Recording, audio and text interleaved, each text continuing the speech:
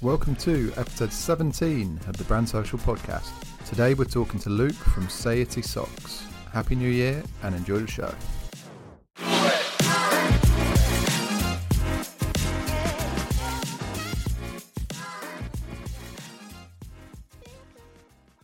You okay? Yeah, you right? Yeah, it's just a very fucking stressful day. What happened with DHL in the end? Did they rebooked you or what? No. No. They're cunts, aren't they? Yeah, I'm fucking absolutely livid about it, mate. It's just a fucking joke. How they function on a fucking day-to-day basis is beyond me.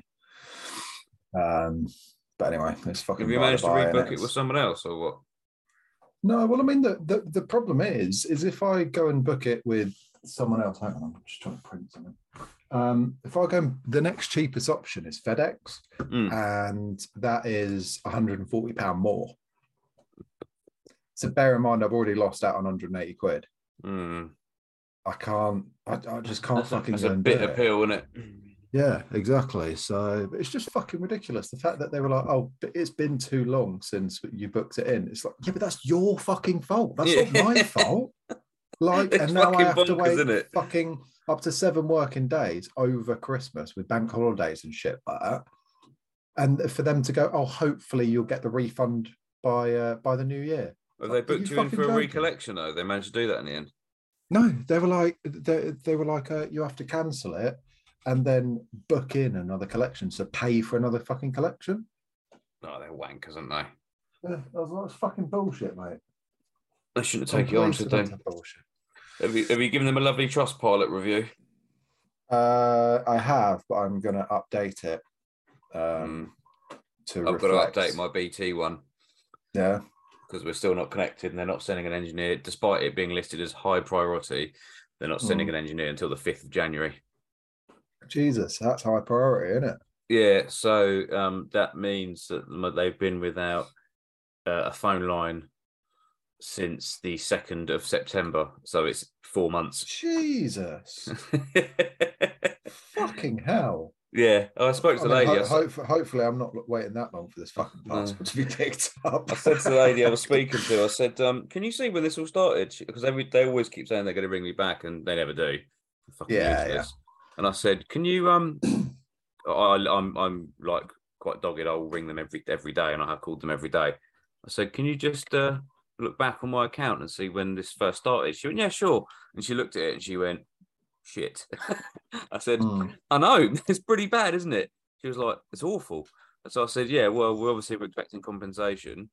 She said, yeah, you'll get. Yeah, that's what I said to DHL earlier. I was like, this is ridiculous. It's supposed to be a next day service. You've waited 2 weeks, taken my money, fucked me about, not even bothered to respond to my emails, to my fucking messages on Facebook, Instagram, Twitter, etc., etc. And then you come back with a fucking lie, telling me you tried to collect it and I refused it. That's the driver's words. That I refused the collection. I was like, and it's timestamped. It was at 12:57 on the 12th of December. I was fucking there.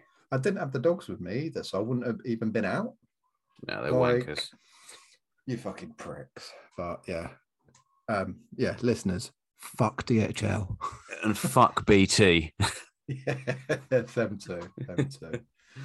Although please don't cut off the internet halfway through the podcast. That would be a bit inconvenient. Yeah, just a little bit.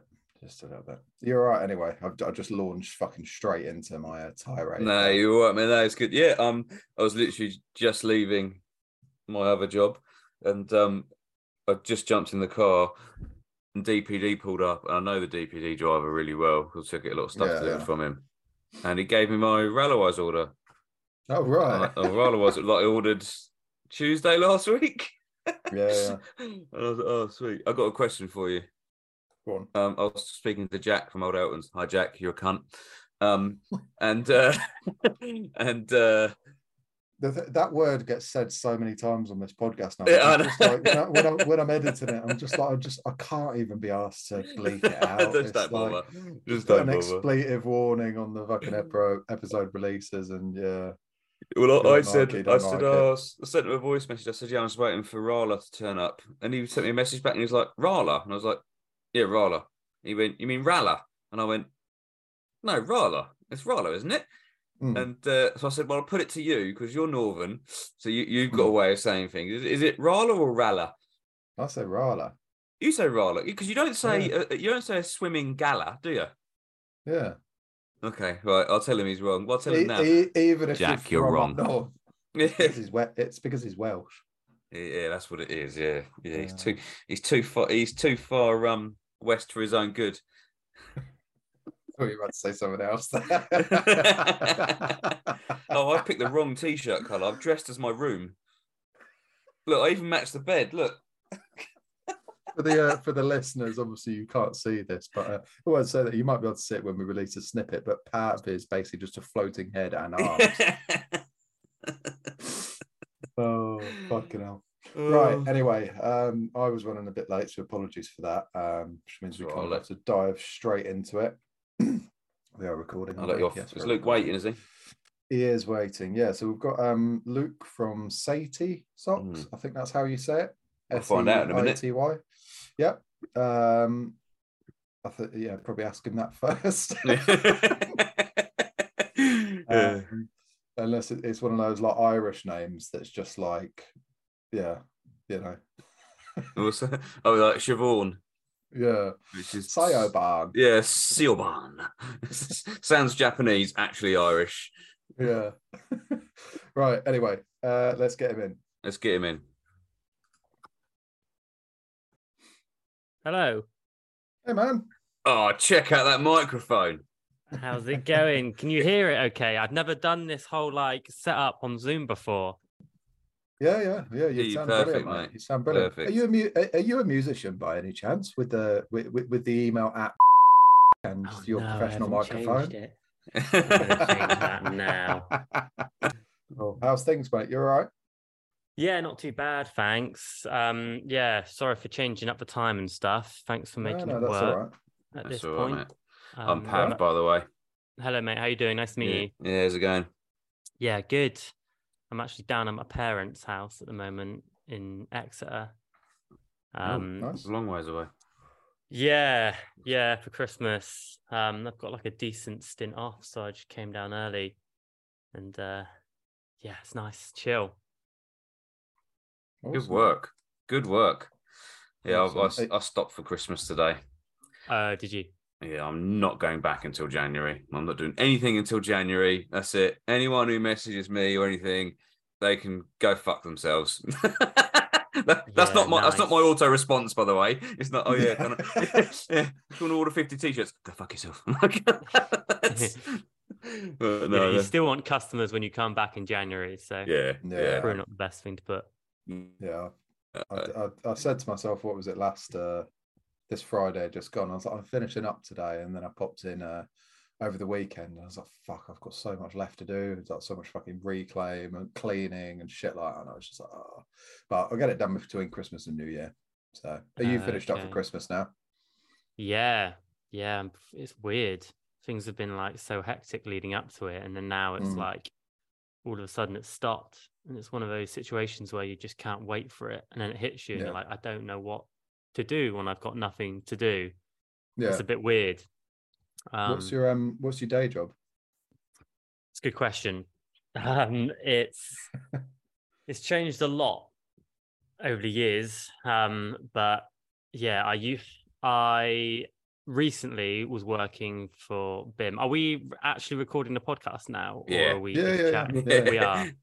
It does get edited, so we can, so I can watch what I say. If I was working for a music school, basically, and I've just finished doing that because pre-COVID I was doing a lot of touring. I'm a drummer, and then post-COVID, that started to come back, touring stuff. And with the job that I was in, it just didn't allow me to do both. So it's like, okay, decision, time to sort of sack off the current day job and go back to doing music again. And I do other stuff, lots of little bits on the side. Like I teach drums privately and do like some social media stuff and stuff like that. But yeah, I was working as like a event person basically at a music school. Right. Awesome. Yeah. Are you are you in a specific band then, or are you more just doing session stuff then?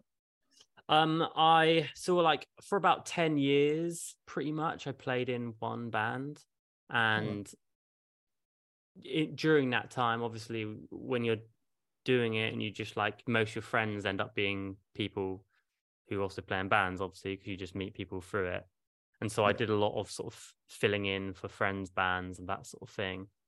And then my main band took a break from touring after COVID because it was just so bloody horrible, like it was for everyone.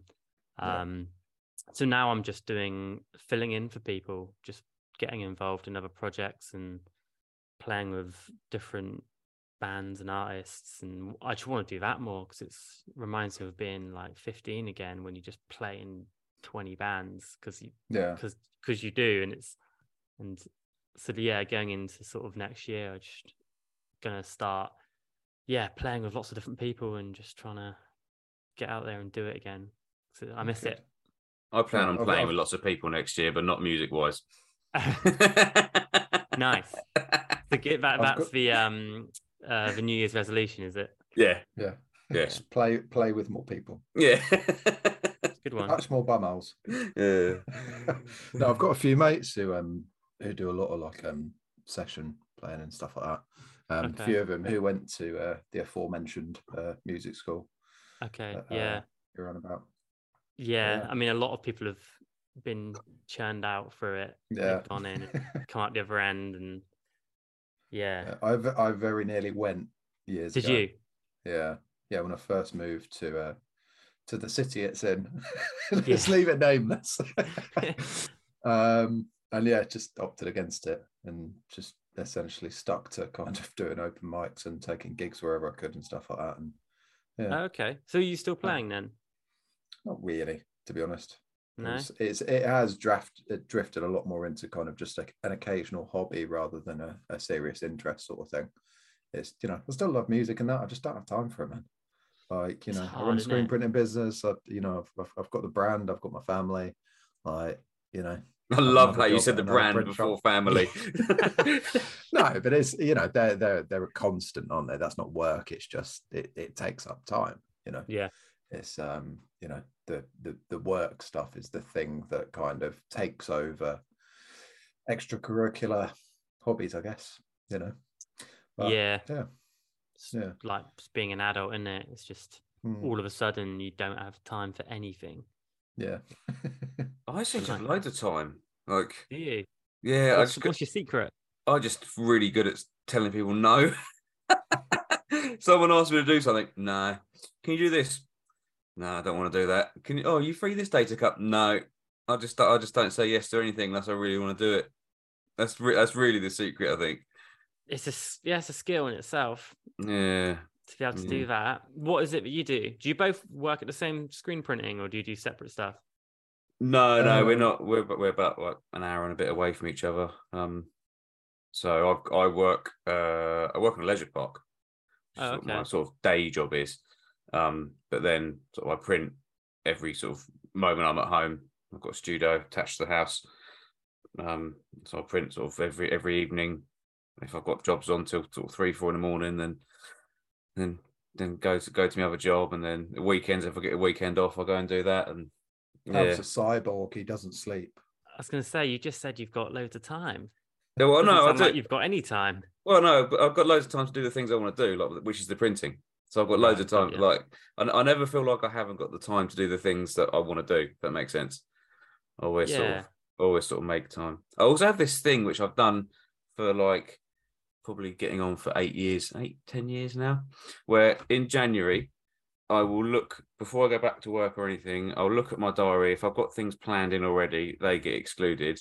But then I'll pick a week somewhere like towards the middle to the end of the year, normally like September time, and I put no in the diary. And that is, no matter what anyone asks me to do or any event anyone asks me to go to, it's no. on that week, and I just have it's called my week of no.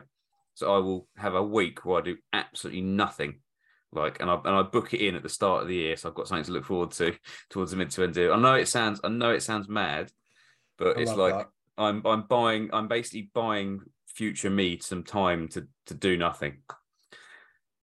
I'm into it. But when you say nothing, is it literally like, do you mean nothing as in no work? No work. I don't make any plans for it at all. So if I want to do something during that week, and it's like 100% for me, I'll do it. But I won't do anything for anyone else. And if I want to sit in my pants and eat a pot noodle and play Zelda, that's what I'll do all week, and I will do that all week.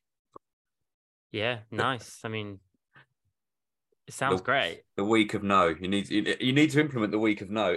I didn't start off with a week. It started off with like 2 days. But like I picked 2 days, and I was like, right, this 2 days I'm doing absolutely nothing, and then it sort of progressed to who knows. By the time I'm like 40, it will be maybe a month September of no. is the month of no. Yeah. September no. Yeah. Well, you could just go with the easy option and go November. Oh yeah, I wasn't It would thinking have of that. to be, wouldn't it? It would have to be November. Yeah. Oh yeah. Okay, yeah. Okay, by the time I'm 40, I'm having November, and I'm not doing anything in November. Yeah, I've decided it's happening. Brilliant. Oh, anyway, we've got a bit sidetracked there. Standard. Before we kind of dive into a few questions for you, do you want to tell us who you are, what you do, what your brand is? Sure. Yeah. I'm Luke, and I kind of run a small independent sock company called Seity Socks, but no one really knows how it's pronounced. And some people call it Seity. We were literally talking about this before you came on. Don't ask me. I have no idea. Is it Seity like deity then? Yeah, I mean, I think Seity makes most sense to me. I've done it. I've like looked it up, and I think it might technically be Seity, but whatever, doesn't matter. Seity or Seity, whatever. Yeah. No, now we've brought that. You may as well tell us what does Seity mean? Is there a story behind it? And what does I mean, there's not a massive story behind it, really. Seity means to be kind of like to be individualistic, and to be sort of, peculiar or unique is what it means. And it kind of fitted, I don't know, what I was thinking of at the time, and kind of the idea behind the brand is intertwined with a charity which is based in Brighton, which is about enabling people with learning disabilities to be more integrated into sort of like their music community, and to basically have more of a social life. And because I sort of come from like the punk rock scene, it's all about people who feel like outcasts and who maybe aren't necessarily seen as normal. So it fit in with kind of the ethos, I guess, of the brand, but also its alliteration, which is always nice. Awesome. Clever, very clever. Awesome. I like it. So how did you kind of get started then? What's the story behind it? Why did you do it? So the story behind it was, if I like go way back, like I mentioned before, I've played in touring bands for years, and the band I was playing in at the time, we wanted to do merch. We're doing merch, and one idea with a record release was to do socks. And it was at a time where I didn't have loads of involvement in that area of the band, but I was really interested in it. I really wanted to like get more involved and like spend more time sort of, sourcing decent quality stuff. And it was probably just a last minute situation where we rushed it.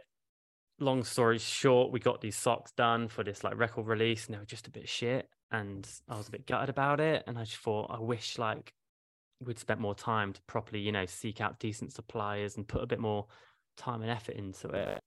And that was sort of like where the sort of like, I guess like the initial sort of seed came from, where I thought, oh, maybe if I ever have time when I'm not doing this band, or there's any sort of gap in the schedule, I'll look in to see how easy it is to get socks done, because I've got lots of friends who were in bands at the time who had the same issue trying to source socks for merch. It was like you just couldn't get anything decent. I was looking for good quality, as ethically made as possible, that looked cool, and it was difficult. Fast forward a year or two, and then the pandemic happened, and all of a sudden I had the time. All my touring got cancelled, obviously. Everything sort of stopped. And during that time, I was working for a shoe company, working in an office. And probably about a year into sort of the pandemic, I just needed something creative to work on. Not having any sort of band related stuff, nothing musical going on. I needed a creative outlet, and I kind of wanted to use, the small amount of experience I'd gained from working for this small independent shoe company. And so the obvious sort of outcome of that, marrying the two, was maybe I should look into this whole sock thing again. And so I just did it. I just had the time. So I just started doing my research and decided I would just do like one run of socks. I'm going to look into it, try and find a good supplier based in Europe, and no idea what I was doing. Still don't know what I'm doing at all.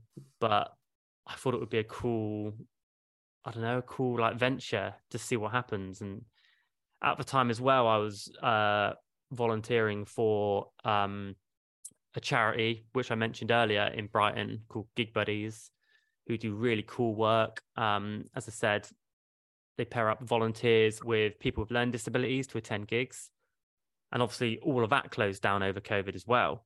And so I was feeling like bad that I wasn't able to be involved in that anymore. And the people who benefited from that were no longer benefiting from it.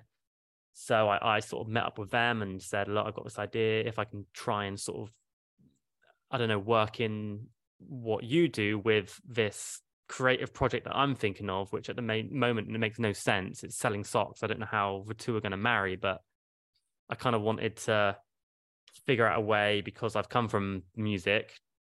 I want to sort of not just create a sock brand, but I wanted to put on shows, like put on gigs where it's going to be like, small independent DIY punk bands that I know, give them a space to play at, and also try and marry up the work of what Gig Buddies do. So make the shows free for volunteers who volunteer with the charity. We donate 10% of all our profits to them, and also donate any of the profits from the gigs to them as well. So that was like the idea in some sort of nutshell. And yeah, it's still sort of ticking along, which is cool. Awesome. How's it been going then last few months? So it's obviously we're in that kind of like weird time where we're like, obviously there's like recession fucking looming, but it's like everything's like still, I mean, in my mind, kind of like everything's still kind of coming out of lockdown. Everything's still kind of like coming to life a bit. It's not fully thawed, if you know what I mean. And yeah, it's just fucking weird at the minute. Like, totally. Yeah. Because it's like, we're not totally back to what things were like pre-COVID. No. But we're also not in the middle of lockdown. So it's this weird, I don't know, like it's... I think some people still have a bit of a lockdown mentality. Like, well, some people... I went to Tesco's earlier, and it's like still like, not hundreds of people, but lots of people still wearing masks and like, keeping their distance from people, which is like, I think psychologically that's, something like COVID. Like we were like that for a long time. Like my son was high risk, so it's like every time we went to the shop, like we'd buy stuff, would wipe it down with fucking like antibacterial wipes and shit, and wash your hands and blah blah blah. And it was like it took us a long time to just get out of that. And it was kind of just like one day we went, all right, fuck it, we're just stopping it. It's like, we've just got to get on with life, haven't we? But it's fucking tricky, man. It's really fucking tricky. I was and on a it's like, flight the other day, and it's mandatory where I was going to wear a mask on all public transport, and the flight was considered that. So weird wearing a mask. I haven't worn a mask for in forever. And what's really weird is how people change once they put a mask on. Like they become like no one was saying hello to each other. Like at the check-in gate, there were people that were like talking to each other. Second we got on the plane, everyone had the mask on. No one said anything to each other. It was one of the quietest flights I've ever been on. Admittedly, I had my headphones in. Yeah, it was really, really weird. Really weird. But I don't know if it's just people. It's an uncomfortable thing, isn't it? I think personally having masks on, and yeah. Well, it's hard to sort of. It's like another barrier between people, isn't it? It's like it's hard in like a public, in a public place. Yeah. At least if you haven't, when you don't have a mask on, you can smile, you can like give some sort of facial expression without you can be sometimes human. having to talk. Yeah. But then like when you've got masks on, it's you literally got your eyes. That's all it is. So it kind of creates more of a sort of division, I guess. Yeah. But I remember going to my first gig after like the whole restrictions lifted, and it was so fucking weird.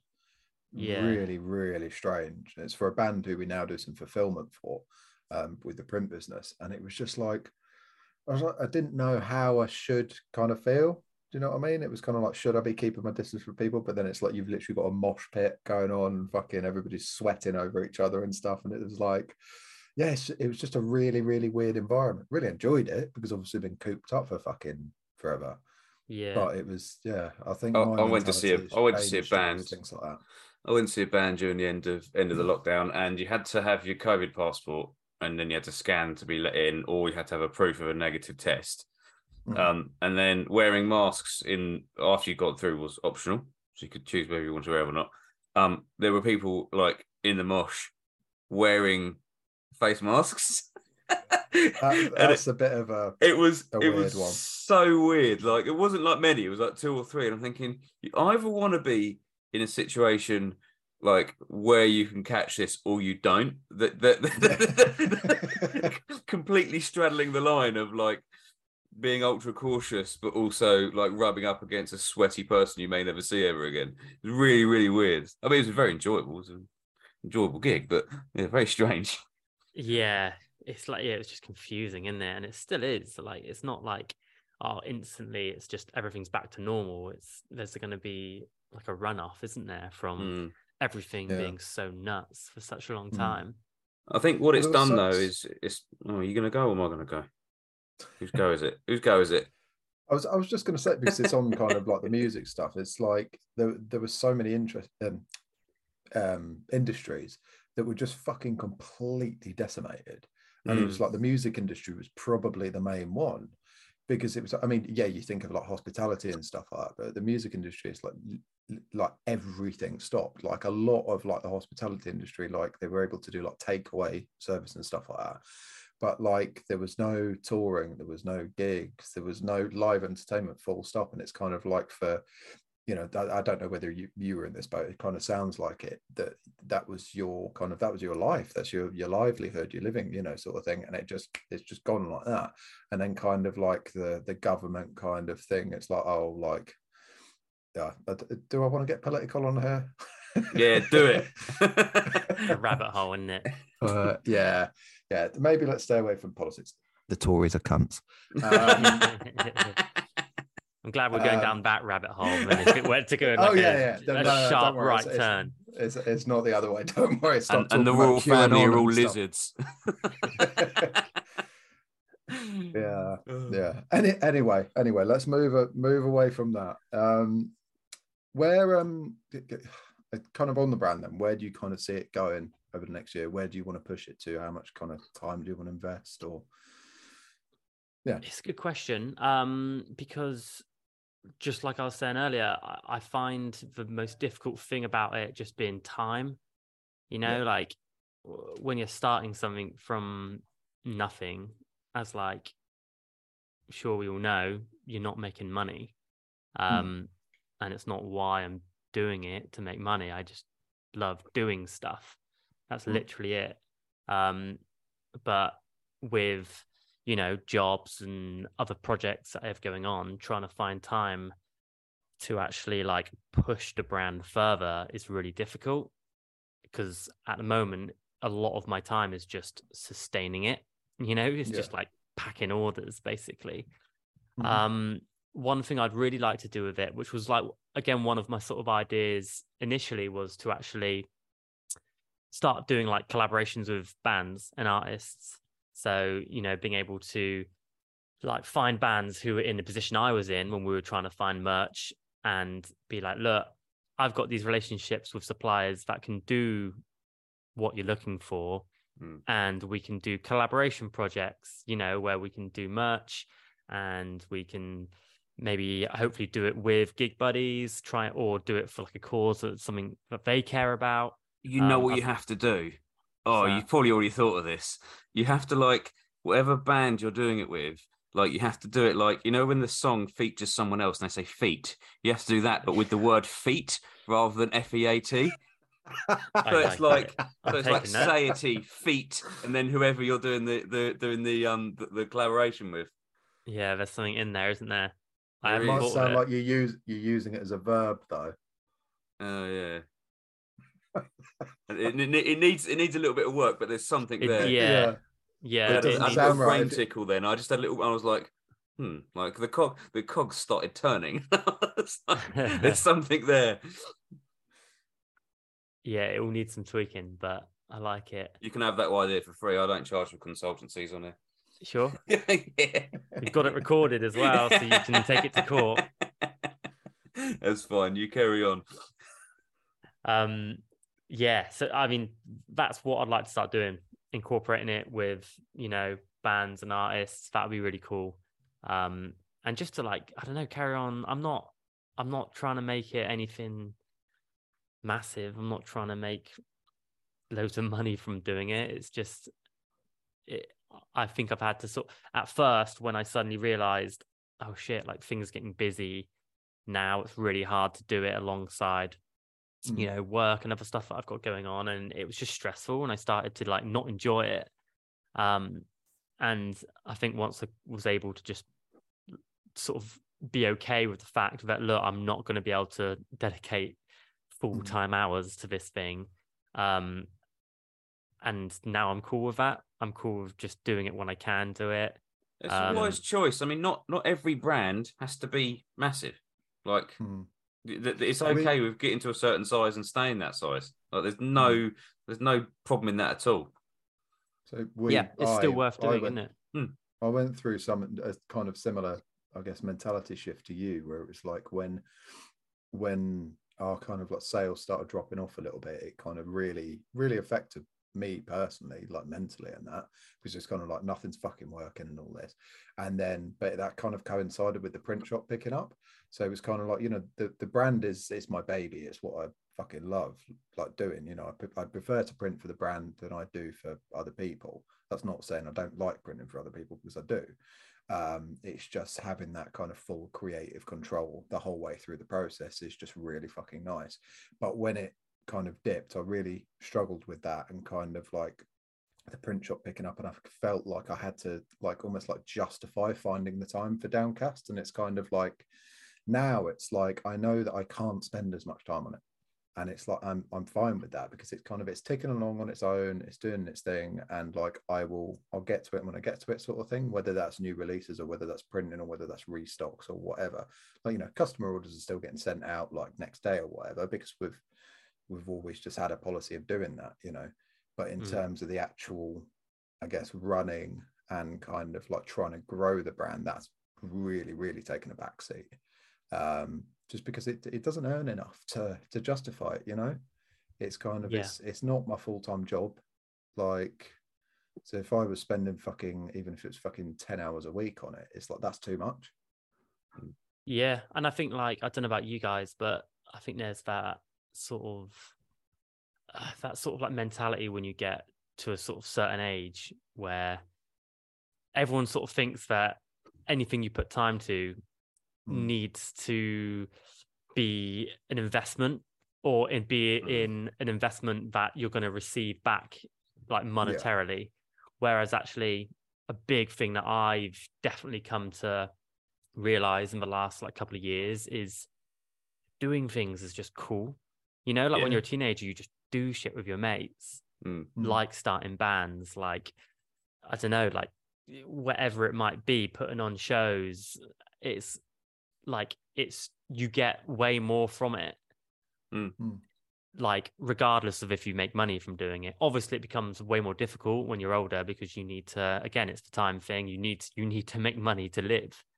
But if you can sort of get to a point, like you're saying, where you're just like, okay, cool, I'm going to do as much as I can, but I also need to work to make money to live. So if I'm not going to have enough time that I would quite like to put towards this creative project, it's still worth doing, just because it's not bigger than the next brand or making more money than your day job. It's like, it's worth doing, because doing stuff is a cool thing to do. Well, I don't think since I've been part of the pod, we've not spoken to anyone whose their brand is their entire livelihood, have we, Darcy? Is that right?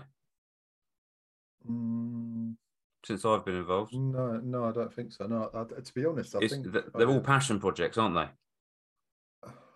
I mean, season 1 we had a few that were full time, but yeah, the majority is like, it is just people just wanting to do cool shit and using it as a creative outlet. It's kind of, that's the thing for us with like the pod. It's like, we don't fucking earn anything from this, but we still take out. Well, Darcy tells me we don't earn anything from it. I'm trusting him on this one. Check every month. Every month I get a fat check. We make nothing on this. Purely passion. It's, if anything, I'm spending money. But it's just something that, like, I wanted to do, Pav wanted to come and join, and it's just fucking fun. And it's like, we're speaking about another project in the new year as well, which don't know if Pav is ready to open up about it. We can, I think, at some point. Maybe not this episode. Let's save it until we've actually spoken about it. Yeah. Do you have any plans to do anything other than socks? Like, are you gonna branch out away from that, or are you just happy with the socks and what you can achieve with the socks? You know what? I'm quite happy just doing socks. Like, I did do a really like a small run of t-shirts when I did the last run of socks, just like really basic t-shirts just to go with it, as sort of like a. I was going to say, when we met, I thought I saw some tees on your stall. Yeah, just that one. Just the one. I kind of think I haven't nailed the socks yet, so I would rather stick with, sort of trying to specialize in one thing and get it as good as I can get it, and sort of focus, all my energy into doing the one thing that the brand does and trying to do it well. That's not to say that I won't do anything else ever, but for now, I'm just sort of sticking with the one. Yeah, there's some really cool like sock specific brands out there. It's like, I think the biggest one is it's probably American Socks. Have you heard of them? Don't think I do. No, American, is that what they're called? American Socks, yeah. Okay. They're pretty massive on Instagram. There's another one based in London called London Socks, like SOX. Yeah, I know of them. Yeah, but I don't know. I haven't seen anything from them online for like well over a year on social. So I don't know if they're still going. But socks are great though, aren't they? Yeah, everyone loves socks. Yeah, I mean, we do socks, and it's like they're probably our best seller. Really? It's mad, isn't it? Which is just mental. Well, I can't think of anything I'd want to buy less when I was younger than a pair of socks. Like, I genuinely can't think of any. I'm just thinking, like, is there something like when I got socks for Christmas when I was like, I don't know, anywhere up to the age of like 14, I got socks and I was like, fucking, why the fuck you getting me socks? And now, I'll tell you what, if I open socks on Christmas Day this year, money. Yeah, I'm gonna be so pleased to get a pair of socks. Because I'm gonna send you some socks. You've already sent me some socks. I've got some of your socks. Oh, yeah, they've got a Jaguar on. Is it a Jaguar? No, you mine, definitely sent me a pair. They got something on them. They got like an animal on them. Oh yeah. I know which ones you meant. Yeah, I did. See, Listeners, Yes, I was right. I feel like socks got a bad rap, didn't they? And then They did. Once you hit maybe like, I don't know, 25, 30, everyone's like, oh, you get a good, proper, nice pair of socks. Yeah, I love a Game pair of changer. socks. You don't realise how shit socks are until Yeah. you put good socks on, and you put them Yeah. on, and you go, "Ooh, Yeah. this is different gravy." Good socks make your shoes feel better. I know it sounds weird, but like No, I'm with you. they're like you put them on, and you think these are some banging shoes because I've got good socks inside them. Yeah. Exactly. I'm with you all the way. Oh, I love socks. Fucking hell. Aren't we getting old? Oh, we are not getting any younger. Not getting any younger. Fucking hell. What was I going to ask you? Oh yeah, so it's a kind of on like the design side of things then, design and manufacturing. What does that kind of look like? Are you designing? Yes. Yeah. Yeah. I do everything apart from manufacturing, obviously. I mean, you're not there sewing them all by hand. Weirdly, I don't know how to sew, and I don't know how to sew 500 pairs of socks at a time. I wish I did because it'd be a lot cheaper. But yeah, I do. I design them, and when I was looking for a supplier originally, I mean, obviously there's so many learning curves when you start something new like this, but I didn't quite realize how long it was going to take, and like the amount of suppliers you have to contact, and like some of them you would get like 2 months down the line of back and forths and getting samples done, and then they just go cold on you, or you find out that there's been some like loss in translation communication, and you find out they can't actually do what you want, and you're like, fuck, that was like 2 months wasted. So that took a long time to get a good supplier that I was happy with. But yeah, now I do, and I've got two suppliers actually. So funny enough, the first supplier is based in Ukraine. So they started doing our socks, and then obviously when everything kicked off over there, that was a really weird sort of like time because I was still talking to them, and then whilst things were sort of escalating before Russia actually like invaded, we were having these conversations about socks, and I was like, are they going to mention it, or because I'm like, you don't need to email me back right now, like don't worry about it, like you've got way more important stuff going on. And it wasn't actually till like the day it happened, when the day of it, they actually went across the borders, where I got an email. Luckily they were in Lviv, which is obviously like the west coast, so it's the furthest it's the least affected area at the time. But obviously they had to sort of shut down. And then when that happened, I had to find obviously a new supplier, which I did, which is a supplier based in the UK, which is what I really wanted originally. But obviously, again, getting stuff made in the UK is like crazy expensive. Like, especially when you want it to be like made from like recycled materials or organic cotton, or especially to like the spec that I wanted. But then when the supplier in Ukraine, they obviously, when they got to a point where they were okay, like we want to start getting things back up running again, they need the work, so they got back in touch with me, got in contact, and at this point I'd already like paid for a whole new run to be made by this UK supplier, which obviously cost a shitload of money. But I wanted to give my custom back to this supplier in the Ukraine, so we managed to make something work where I'm now doing stuff with both of them, which is great. But yeah, it's pretty nuts that they're still churning out socks amongst everything that's going on over there. It's unbelievable. They're so resilient. They're like, not sure I'd still be working given all that happening, but no, I can't say I would either. Yeah, but I mean, I guess they want to keep their company afloat at the same time. Like, you need to make some money, and I kind of wanted to. So you say about you. Obviously, you've got these two suppliers. What does your setup actually look like? Like, do you carry a lot of stock? Like, do you have like a place you store it? Do you keep it at home and then ship from there, or how does it work? So I've basically got a space in Brighton, which is like a studio space, which I originally had for drumming stuff. So I teach drums from there.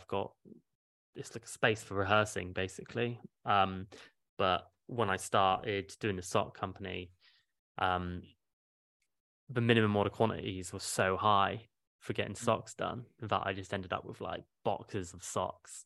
So I've got some of them are down in my like studio, some of them are in my little flat. And then I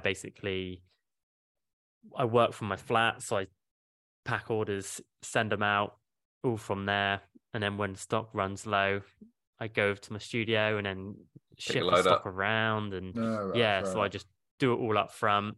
And so I've just got all the stock ready to go and then, send it out that way. I suppose it's stock wise, it's probably I've never dealt with socks, but it's probably easier dealing with socks than something like t-shirts because hoodies you get like what 10 in a box, like if you're lucky, if it's 12 at a push. 12 at a push, but like I'm guessing in that same box you can probably get like what 50 pairs of socks.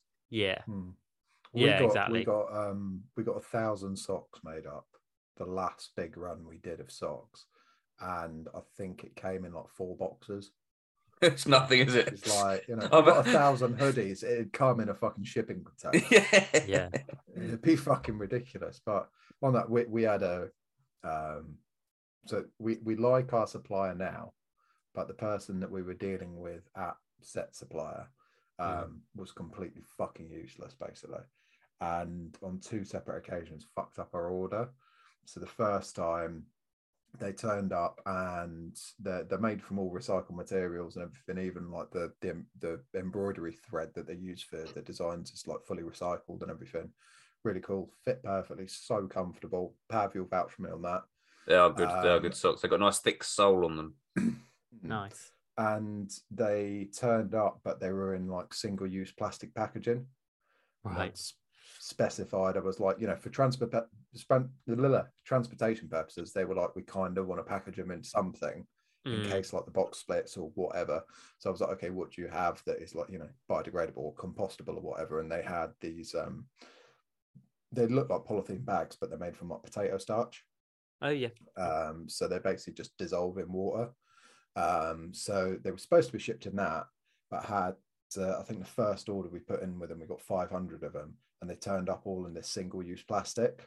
I was just like, oh, for fuck's sake. And I got back in touch with them, and we had to send it all the way back to fucking Bulgaria for them to fucking sort it. We didn't pay for it. They fucking paid for it. But it was a right pain in the arse. Anyway, they got it sorted. And after that, we placed a few more orders. Everything went swimmingly, and they changed the contact that I was speaking to. And basically put in this order for a design, and we got another 500 pairs of socks, and they turned up and it was the wrong design. It was like, this isn't on. They're like, can you not use them? And I was like, no. I was like, they look not what we ordered. It's A, it's not what we ordered, and B, it looks fucking shit.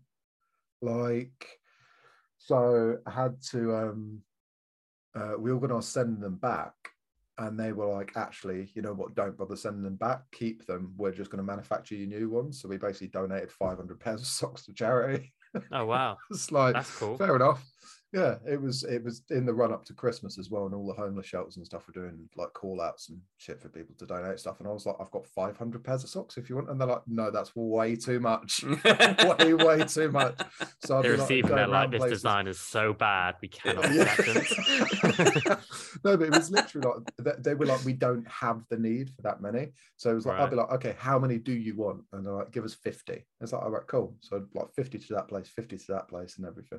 And it was fucking great. I mean, we've still got probably about 100 of them left over, and I keep meaning to donate them, but I just haven't got fucking around to it. Like, I do need to do that. How does it work with sizing on socks? Like, do you have to buy? Because I just buy like socks, but do you have to buy sizes? Ours are, I think they're 7 to 11.5 or something like that. Right. Yeah, How do yours work, you Luke? can choose. Yeah, you can either do, like it's like size brackets, isn't it? So Yeah. I just do basically 2 different size brackets because, Okay. like you said, with its massive order, minimum order quantity is quite a lot. So if you're doing, I don't know, like a size 3 to a size 5 and a size 6 to a size 9 or whatever, then it's just so many socks. So we do, what is it? I think it's size 3 to a 7, then a size 8 to a 12, something like that, 8 to 13 maybe. And they're stretchy, so it kind of covers all bases. Yeah, I don't know who we did invented have a socks, customer. We did have a customer once kicked off at us because properly kicked off at us, like swearing at us and calling us fucking idiots and everything because we didn't do socks in a smaller size. I was just like, I get kind of what you're saying, but A, there's no need to react like that. And B, we're not going to go and get another fucking 500 because that's what the minimum order quantities were, just to appease like the one person who's asking us, because it's like, we've never been asked for smaller sizes and we've never had any complaints. Also, just like go buy your socks elsewhere. Yeah. Like, not a big just deal. Fuck off. if someone doesn't do them, be like, oh, okay, I haven't got them. I'll go. I'll buy. It's exactly. Not a big it's deal. like when you go, I don't know, you go in the sale on someone. It's like, oh, I really like that. It's in the sale. I'll get it. And it's not in your size. You don't email them and be like, you're twats. I hate you. Well, I might do that from now on. It sounds like it works. People have too much time. Time. So anyway, I've got 500 pairs of size 3 to 4 socks. If anybody wants them. I don't really. So give to all the dwarf midget people, dwarf homeless people that live around you. They have small feet, don't they? Well, they're smaller than that. Everyone needs socks. Exactly. Yeah. Exactly. I suppose you could use them as mittens. Beggars can't be choosers. Don't have. I know that's a turn of phrase, but that almost works too well. So kind of like in your kind of current setup then, is there anything you'd like to add kind of moving forward if you were given the opportunity to, whether it's like expertise or a member of staff or equipment or... I mean, a member of staff would be great. Yeah. I mean, to have someone to do it with would be nice, because obviously it's cool to have like control over everything and it to be similar to, like what you were saying with doing Downcast. It's nice it's your baby. You have this idea, and to see it like come to fruition based on the work you put in is like it's a cool feeling. But it would be nice to have someone to like bounce stuff off, or someone who maybe has expertise in areas that I don't have, which is like 90% of actually running a stock company. That would be cool. If it got to a point where I could pay someone to sort of do it with me, that would be an ideal scenario. But until then, do you not have like, this is going to say a weird way of describing it, I've got like my clan, like Darcy's part of my clan, and our clan is that we're all sort of printers. Like, so I've got a clan of people that I'm friendly with, and if we've got any issues or something, 9 times out of 10 someone else has come across that issue in printing or whatever.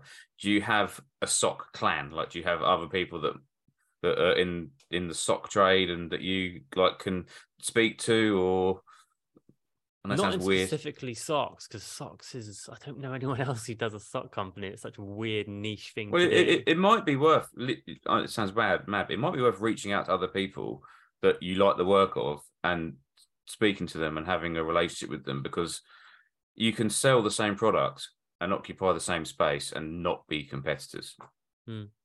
Yeah, we've totally. had this conversation before. Like, I'm obviously, Darcy and I are friends. We're both printers. We do the same thing, but we don't. Like, it's not that we're robbing clients from each other or whatever. Just sometimes it's nice just to speak to people that are in the same sphere. I've stolen loads of your clients. No, you haven't. No, you haven't, you liar. I've sent them to you. That's what I've done. Yeah, they're all the fucking nightmare ones. Yeah, exactly. Yeah. But it might genuinely be worth like reaching out to people that are doing the same thing as you, because I mean, if you're in a position where, like you said, you want someone to like share this with, like, I'm sure they might be as well. Like, you just don't know.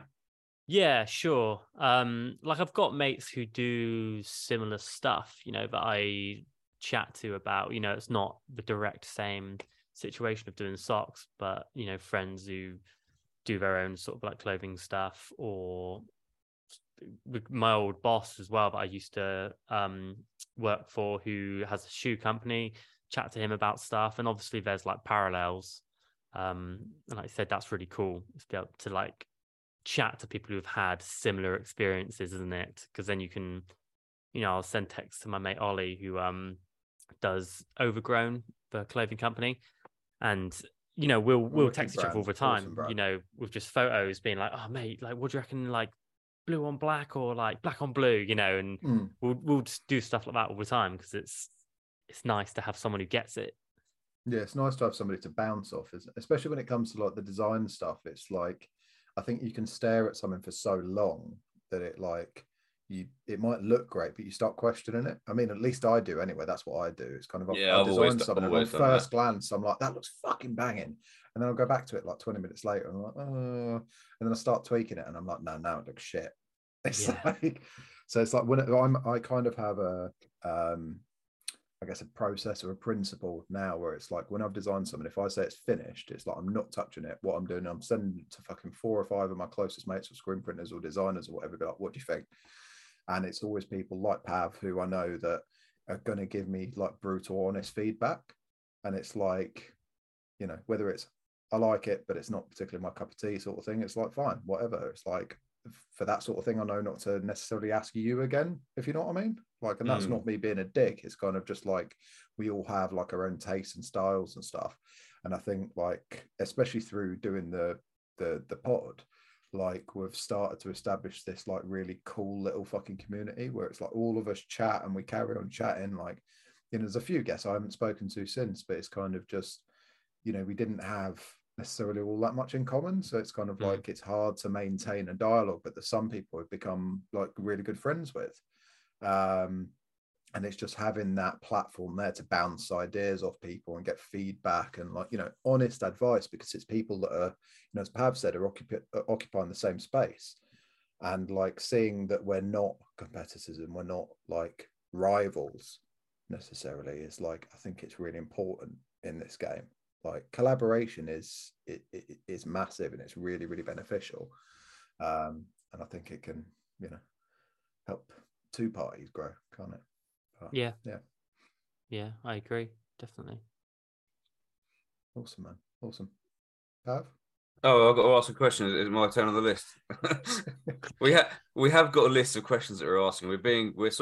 We're slipping them in, like we're really like, ooh, we're really smooth with it, aren't we? I'm sure you can tell. Yeah. Oh yeah. Seamless. What achievement are you most proud of with the brand so far?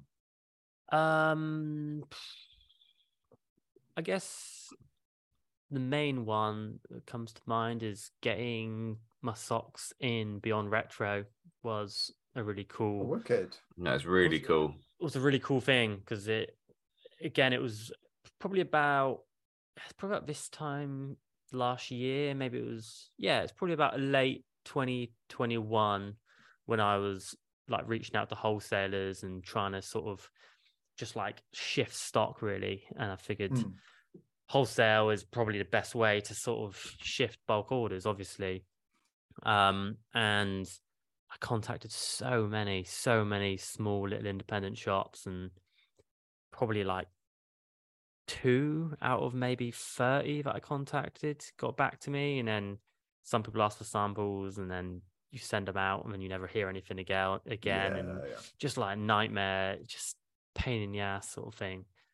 But really weirdly, I managed to get through to Beyond Retro, and obviously it wasn't instant. It was back and forths, and again, I had only been doing the brand for a few months at that point.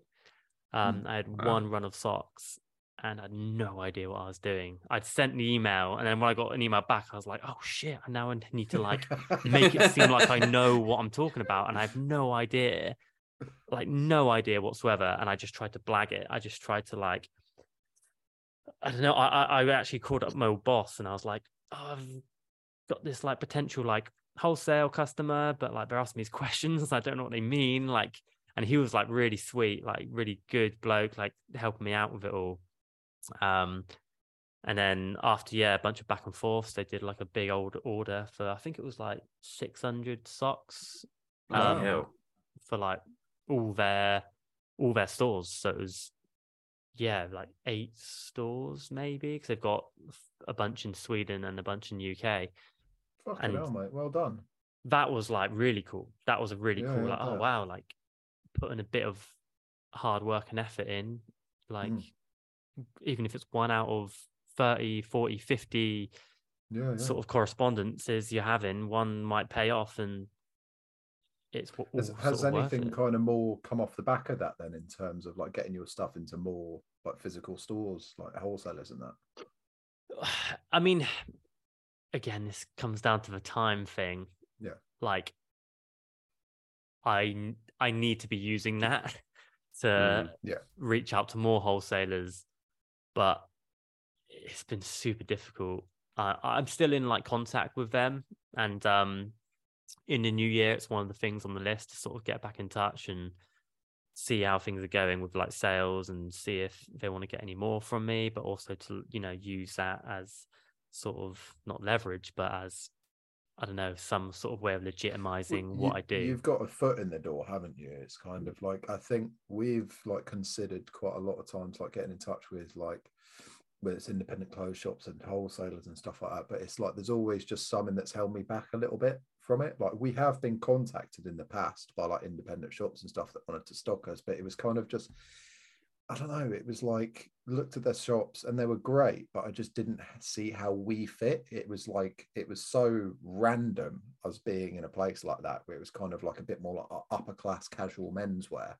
It's kind of, our stuff was a bit like trashier, and it was a bit like, I just don't see how it's going to work. Do you know what I mean? And it's like, I don't want, because as like they were in, as I said, an independent shop, it's kind of like, I don't want them to go and fork out hundreds and hundreds and hundreds of pounds paying us for all this stuff, and they're stuck with dead stock, because I know how that feels like with like my own shit. Like, you know, I want it to be in places where I know it's going to do well, but they're obviously so hard to fucking identify, and that identifying even whether it's going to do well in that place is even more difficult, nigh on impossible. But yeah, that's fucking awesome, mate. Really, I feel like cool. It's like a fine line, isn't it? I guess choosing shops where your, like you said, your brand is going to fit, and it's going to be like in keeping with the identity that you want to like try and hold on to. Because as soon as you start selling bulk orders to shops, they can effectively sell it however they want, because it's their product then, isn't it? I don't necessarily have a problem with that, but yeah, I don't know. The wholesale thing is just weird to me. It's interesting, Luke, what you said about like sending them that email and like you didn't really know what you're doing, and then like Darcy, you're saying about like the people have contacted you, and you're like, well, like, is that really the right place for it to go, sort of thing? Because I'm a big proponent of fake it till you make it, and to me, they're what you described in LinkedIn, what you described are two sides of the same coin. For me, like, I think sometimes you just got. I've probably in my life met 5 people who knew exactly what they were doing all the time. Like, I reckon most people are just wigging it. But that's my theory, and it just goes to prove it. You winged it with that company, and like you ended up selling through them, and that's perfect. And then you were like, Darcy, you were saying these people contacted you and you weren't sure if it fitted. And you're like, but that's winging it in a different way, because you're making decisions about how you want the brand to be, sort of thing. And I think there are very few people that really know exactly the right decision and exactly the right thing to do all the time. Totally. And even those people who do know what they're doing only got there because at one point they didn't know what they're doing, but they did it anyway. It's like the only way you get to a point where you feel confident in what you're doing is by like going through the motions and learning as you go, right? Because otherwise you have to make mistakes before you try. And 100%. And that was like even starting Seity Socks at the beginning, like just doing that putting the first order in for a first run. I think like I've got a bit of like a perfectionist in me where you're like, well, this isn't going to be right. This isn't going to be right. And so you stall on it, and it's the first bit of money you're putting into something. And you're also paying like this supplier that you don't even know is real. Like you could just never see that money. There's all these different things, but actually it gets to a point where you just need to like do it. You just need to stop. Done is better than perfect in my opinion. Yeah, just start somewhere, and it's not going to be perfect straight off. You're not going to be happy with it 100%, but then like you make it better the next time, and it's just doing it, isn't it? Well, See, I think I miss those days though. I really do, because I think with the setup that we've got now in running our own shop, is that if I want to print a shirt, I can just fucking print it, and there's nothing else going on in the back of my mind that's like, oh, if it doesn't work, I'm losing out on money. It's like, yeah, right, like I've invested time and, you know, the money for the blanks, but the blanks most of the time it's stuff that I've got at the studio anyway, whether it's leftovers from jobs or just the stock that I keep in stock all the time for potential clients anyway. So it's kind of like I'm not necessarily losing out on money like that. I'm not going to a screen printer and getting a fucking 3-color back, 2-color front design, and it's costing me fucking 16, 17 quid a tee or something. Like, you know, I kind of missed that because it made me think a lot more about the designs and what we were putting out. Whereas now it's like I can design something and one like literally on the day be like, that's fucking banging, I'm putting it on fucking 50 shirts. And I print 50 shirts and it doesn't sell. And it's like, you fucking idiot. Yeah. I guess there's something to be said for having more to lose. Maybe you put more into it because there's less at stake. Yeah. I don't know. I'm a sort of it's done, go for it sort of guy. I think I've always been a bit like that, and I know it's a position of sort of privilege in many ways because I'm like Darcy. I've got the opportunity if I want to. If I wanted to print something, I can just go, cool, yeah, I'm in there and I'm doing it. But what I think I've mentioned this before on the pod. There was a video I watched a little while ago, and it really because I wasn't always like this, really struck a chord in me.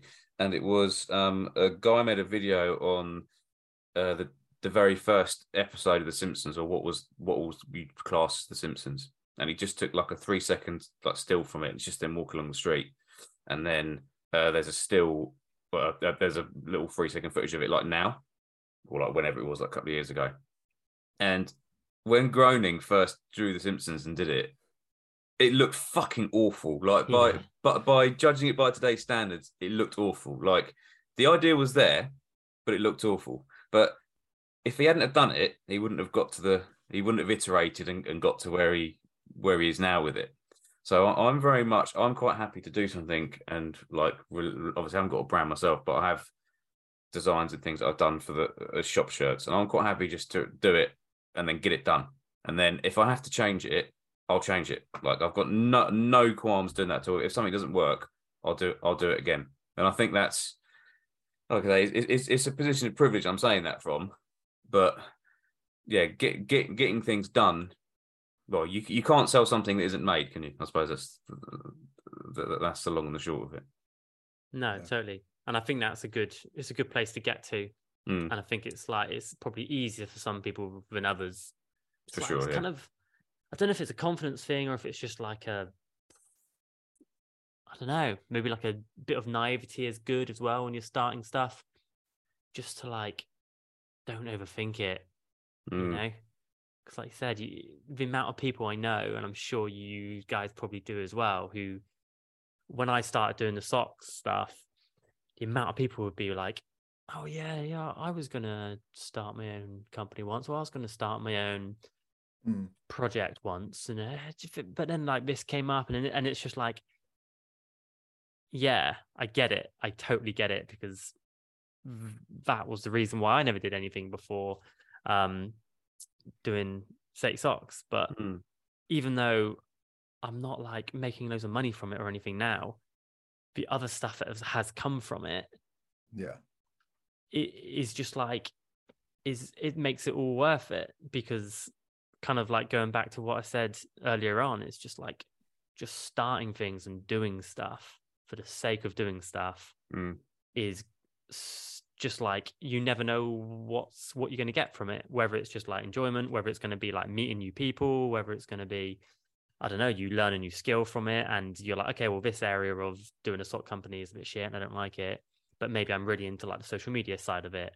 You know, like I've got a social media job now because I've got like a portfolio almost to say, oh, I've done all this by myself.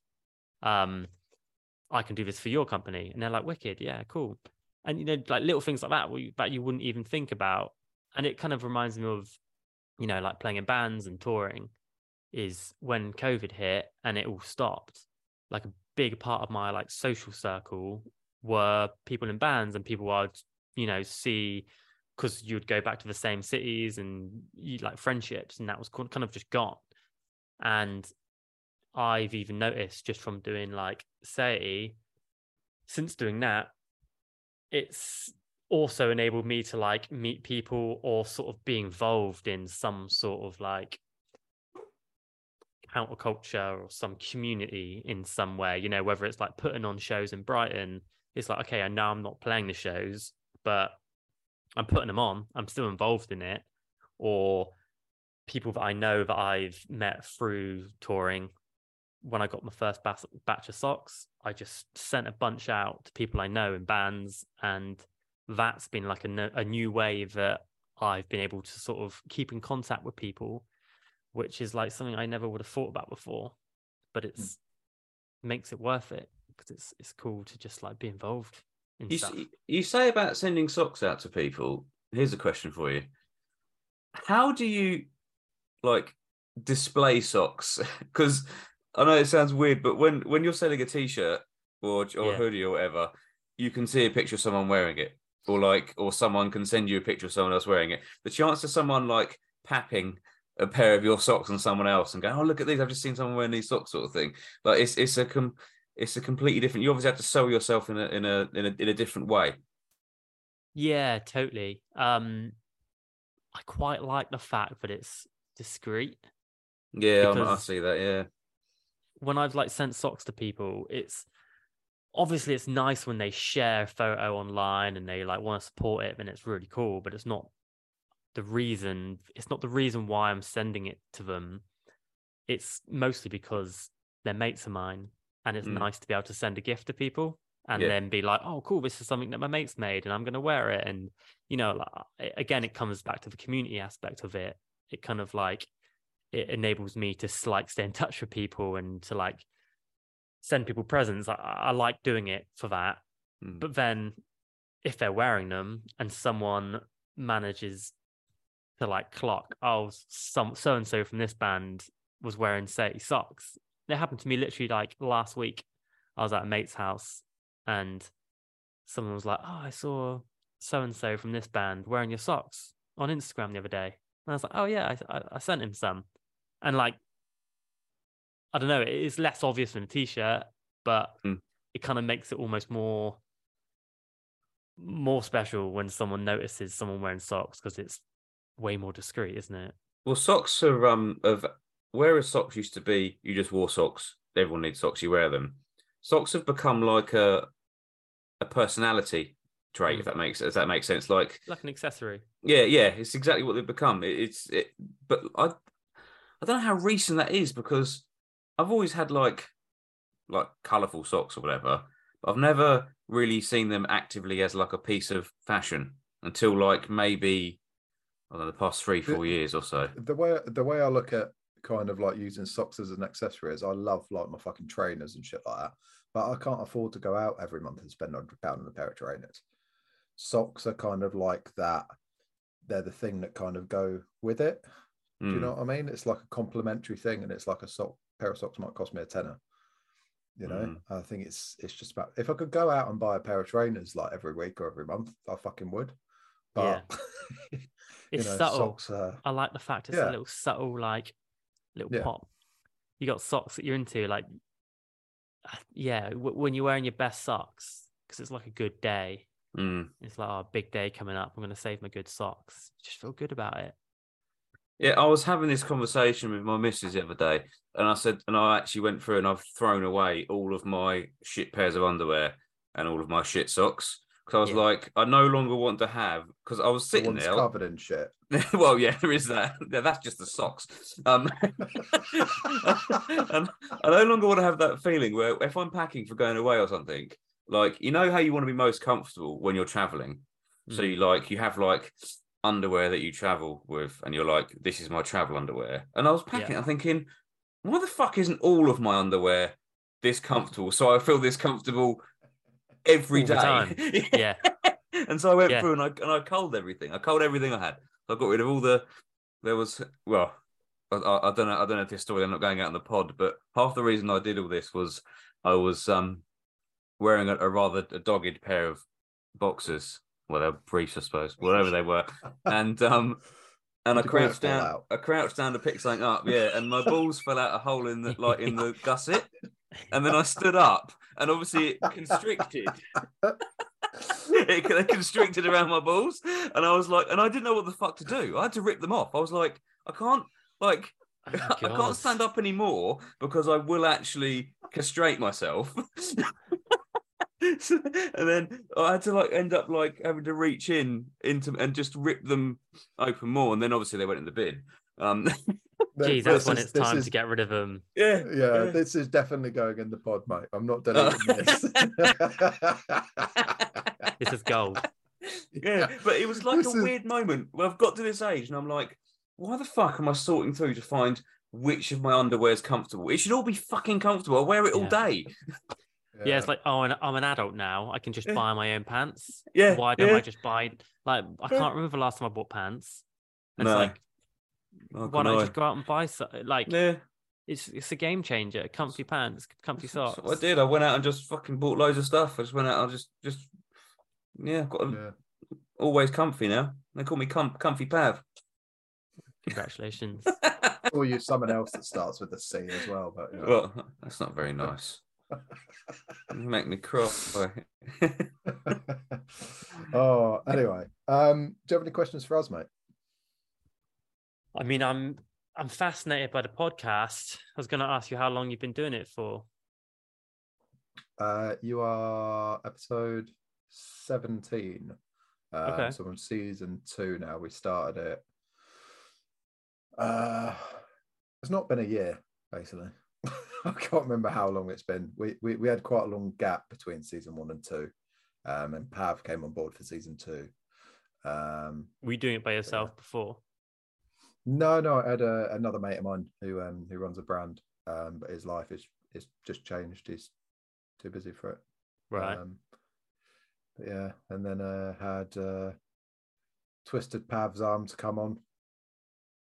He's nice. He's loving it. Just so you can hear my stories. About me getting me balls stuck in my pants. That's why you're here. Yeah, it's the only reason. Literally. Cool. Yeah, we've got a few random questions for you, and then we'll let you get off, mate. I know you're a little bit pressed for time, aren't you? It sounds good. Yeah, got 10 minutes. Cool. All right. Do you want to kick off with one of the randoms, Pav? Yeah, I will do. Who would win in a fight between Abraham Lincoln and Robin Hood? Robin Hood. I mean, when I'm picturing Robin Hood, I'm picturing the animated fox. Well, obviously, the only Robin Hood. Yeah. And I'm rooting for him the whole way. I think he's a badass. Yeah, he's a badass. Yeah, I'll make you right there. I'll give you that one. Not that there was not that there's a wrong answer in that. I was going to say. Thanks for giving it to me. Do you typically follow your head or your heart? Oh, good question. Heart. Yeah, I think so. Fair enough. Yeah, it's not always right. Yeah. The head's not always right either, though, is it? So no, it's true. Yeah, can't trust either of them. No. Both of them are bastards. What invention would you like to be able to make your life easier?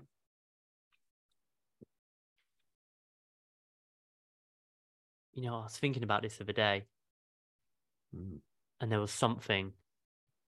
Oh, there was something because, like, I don't know about you, but like, I think about this like all the time. You know, whenever there's something that hasn't been invented yet, and you're like, why is this not a thing? Like, why is this not a thing yet? Shit, I'm not gonna be able to remember it, am I? I don't know. I mean, one thing that comes to mind is it's already an invention, but I'm gonna make a petition that every toilet in the UK has a built-in like butt squirter, like in Japan. Because it's game changer, and I don't know why we don't all have one. And I looked them up the other day. You know, you can get those. I can't remember what they're called. I can't remember what they're called. But they're like ones you can like put into your toilet, and then you plug them in. I'd never used one before, and then at the weekend I went to what's the big pointy building in London? Shard? The Shard. I went to the Shard. Yeah, and I was like, I needed just to do the big boy toilet. And I sat down and the seat was heated. And then I did my business and I looked around and there was no toilet roll. And I was like, oh, massive schoolboy error. And then I saw these buttons and I was like, well, I was in there a good 20 minutes getting cleaned up. I didn't need that much time, but you feel so clean afterwards. Like you feel like it's a game changer. It is the best. I mean, when I got back, I said to the missus, I said, I'm sorry I was a long time, but I've just had one of the most pleasurable experiences in a toilet I've ever had. And she was like, it's got the B day, isn't it? I was like, yeah, it was amazing. It was absolutely amazing. Yeah. So I'm going to get one for home for sure. Yeah, they're quite spenny, but I think it's a good investment. I mean, I think it is. I did a tour in Japan a few years ago, and obviously they just have them everywhere. Like any like standard public toilet has like, you know, like the dial where you can like have like pulse, you can change the temperature of the water. And then coming home was like the saddest thing about coming home was just not having those. No, I'm 100% with you on that. 100%. Good man. Fair enough. What is top of your bucket list? Just in life in general. Yeah. Top of my bucket list is to get back on tour. It's got nothing to do with the sock company. I still want to do the sock company. No, this is about you, mate. This is about you. At the moment anyway, it's to get back doing shows and like traveling about, and I'd like to just get to a point where I'm able to live and just do like creative stuff for myself, you know, like do the sock company, be able to go on tour and do that, and just not constantly feel like you're cramming every minute to work purely just to, you know, make rent, but to get to a point where I can just do more touring, do more creative stuff. That's it for now anyway. Might change in a couple of weeks. Yeah, nice. Awesome. You magically receive £1 million, but you have to spend it within 24 hours. What are you going to do with it? Oh, I'm buying a house. It's a boring answer. It's totally a boring answer. No, but if you saw my little 1-bedroom flat in Brighton and £1 million in Brighton to get you a parking space, wasn't it? Yeah, that's true. I'd probably get a 2-bedroom flat. Beach hut if you're lucky. Yeah. I could probably get like 5 beach huts and then just like knock them all down in the middle and live on the seafront. And then that's what I'd do. And then I'd spend the rest of the money just heating it and then live happily on the beach. Fair enough. That's a wise choice. What skill would you like to master? Skill would I like to master?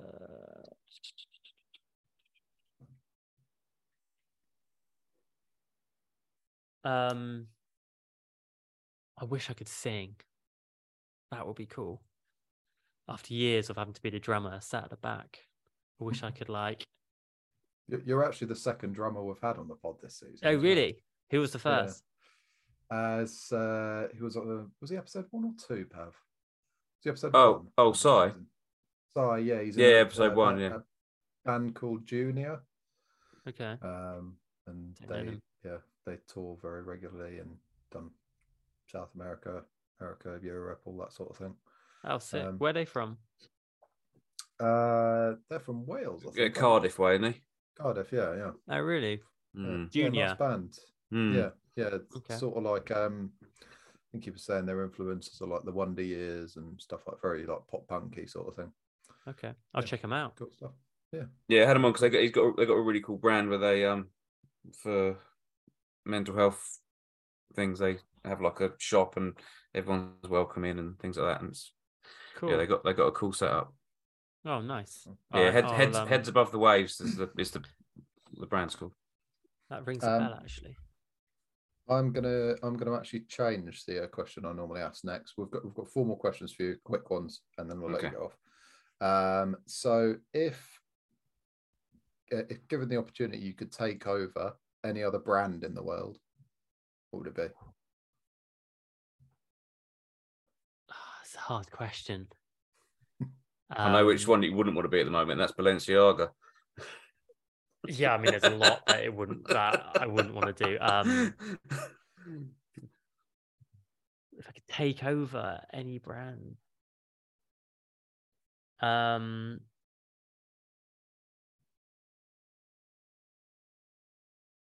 I'd take over Downcast and then make loads of money. live on the beach. Finally, live my dream. There you go, Darcy. I'm nowhere near to that. You'd be very disappointed. Can you recommend any other brands that you'd like to see on the pod? Any brands you're friendly with? I know you mentioned one earlier. I think was it Overgrown? Yeah, my mate Ollie. He's great. He's a lovely boy. We met a long time ago. He was playing in a band at the time. Then we were doing shows together. And he lives in Brighton as well. And he does a really cool clothing company that do really cool stuff. So they do. If he's about, I recommend getting him on board. Yeah, that's probably it off the top of my head. Cool. Nice. Awesome. Where can people find you? On the social medias. I'm on Instagram at Seity Socks. And yeah, I've got Facebook as well, but I need to delete it because I never use it. Facebook is dead. Yeah. And I don't use Twitter either. I couldn't be asked with it. No. Too many things. So I just do Instagram. I wish there was one place that could do all of the social media things in one, so you could just post it one and it just did it. I mean, that must be a thing, right? If it's not, then so you have like scheduling apps and stuff like that. The Meta Suite is one of those things, but then you don't have to go in and check it all. It's faff. Yeah. Just want to set it and forget TikTok. Not yet. What's your website? It's just SeitySocks.com. Awesome. Excellent. Take it away, Pav. Last question. Yeah. What is the meaning of life? The easy one then. Yeah, we'll save the easy one for the end. Right, you've got 2 minutes. 2 minutes. I don't think there is one. And if there is, there might. I mean, I haven't worked it out. If you guys know what it is, then let me know. But I don't think there is one. I think you've got to make of it what you want. And I think for me, if I had to have some sort of thing that I would live by, it's just try and do good things, be a good person, be good to people, have a good time doing it. Nice. That'll be it. Good vibes. I'm no more wiser than that, I'm afraid. No, I don't think you get a wiser answer than that, to be honest with you. I think that's very good. Yeah, I did too. Not live, laugh, love then. I mean, I basically said that, but in a roundabout way. Literally, that is what I said. Oh, awesome. Thank you so much for coming on and chatting to us, mate. Yeah, thank you for having us. It's nice to met you before, but meet you. Well, Pav, meet you. Yeah, virtually. Yeah, chat. Yeah, nice having a good chat. I'm sorry about all the stupid shit I say. It's just my life. It's just the way I. Never apologise for who you are. I'm used to it. I'll just zone it out now. I've got a very peculiar way of saying things. On one episode, I randomly started talking about dolphin foreskins. Talking about your collection. Yeah. Is that the next venture? Is it? That's Yeah, I didn't do it on porpoise. Whee! Nice. I'm pleased with that. Nice. Oh, I thought we'd got through an episode without one of your shit jokes. Never.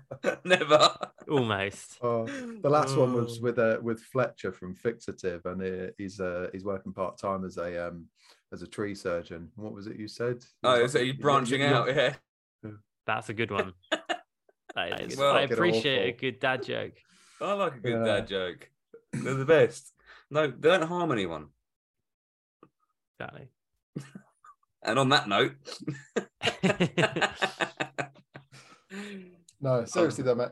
Thank you for coming on. What a good chat, and it's all good. Yeah, really appreciate it. Have a great Christmas and New Year's, and you both too. I wish you a prosperous 2023. Yeah, well, hopefully I'll see you both at some point. Yeah, you should come up to Printwear and Promotion, because there's people that do socks and stuff up there. Oh, really? In Whereabouts? February, yeah. Whereabouts is that? The Birmingham at the NEC. Okay. What's it called? Printwear and Promotion. Printwear and Promotion. Okay, I'll check that out. Yeah, it's all people that specialise in garment decoration, basically. So there were sock people there. Yeah, I don't do any of that sort of stuff. I should. So yeah, I'll make a conscious effort to sort of get into that, and be good to see you check there. that one out. Yeah, it'd be nice. Go for a beer or something.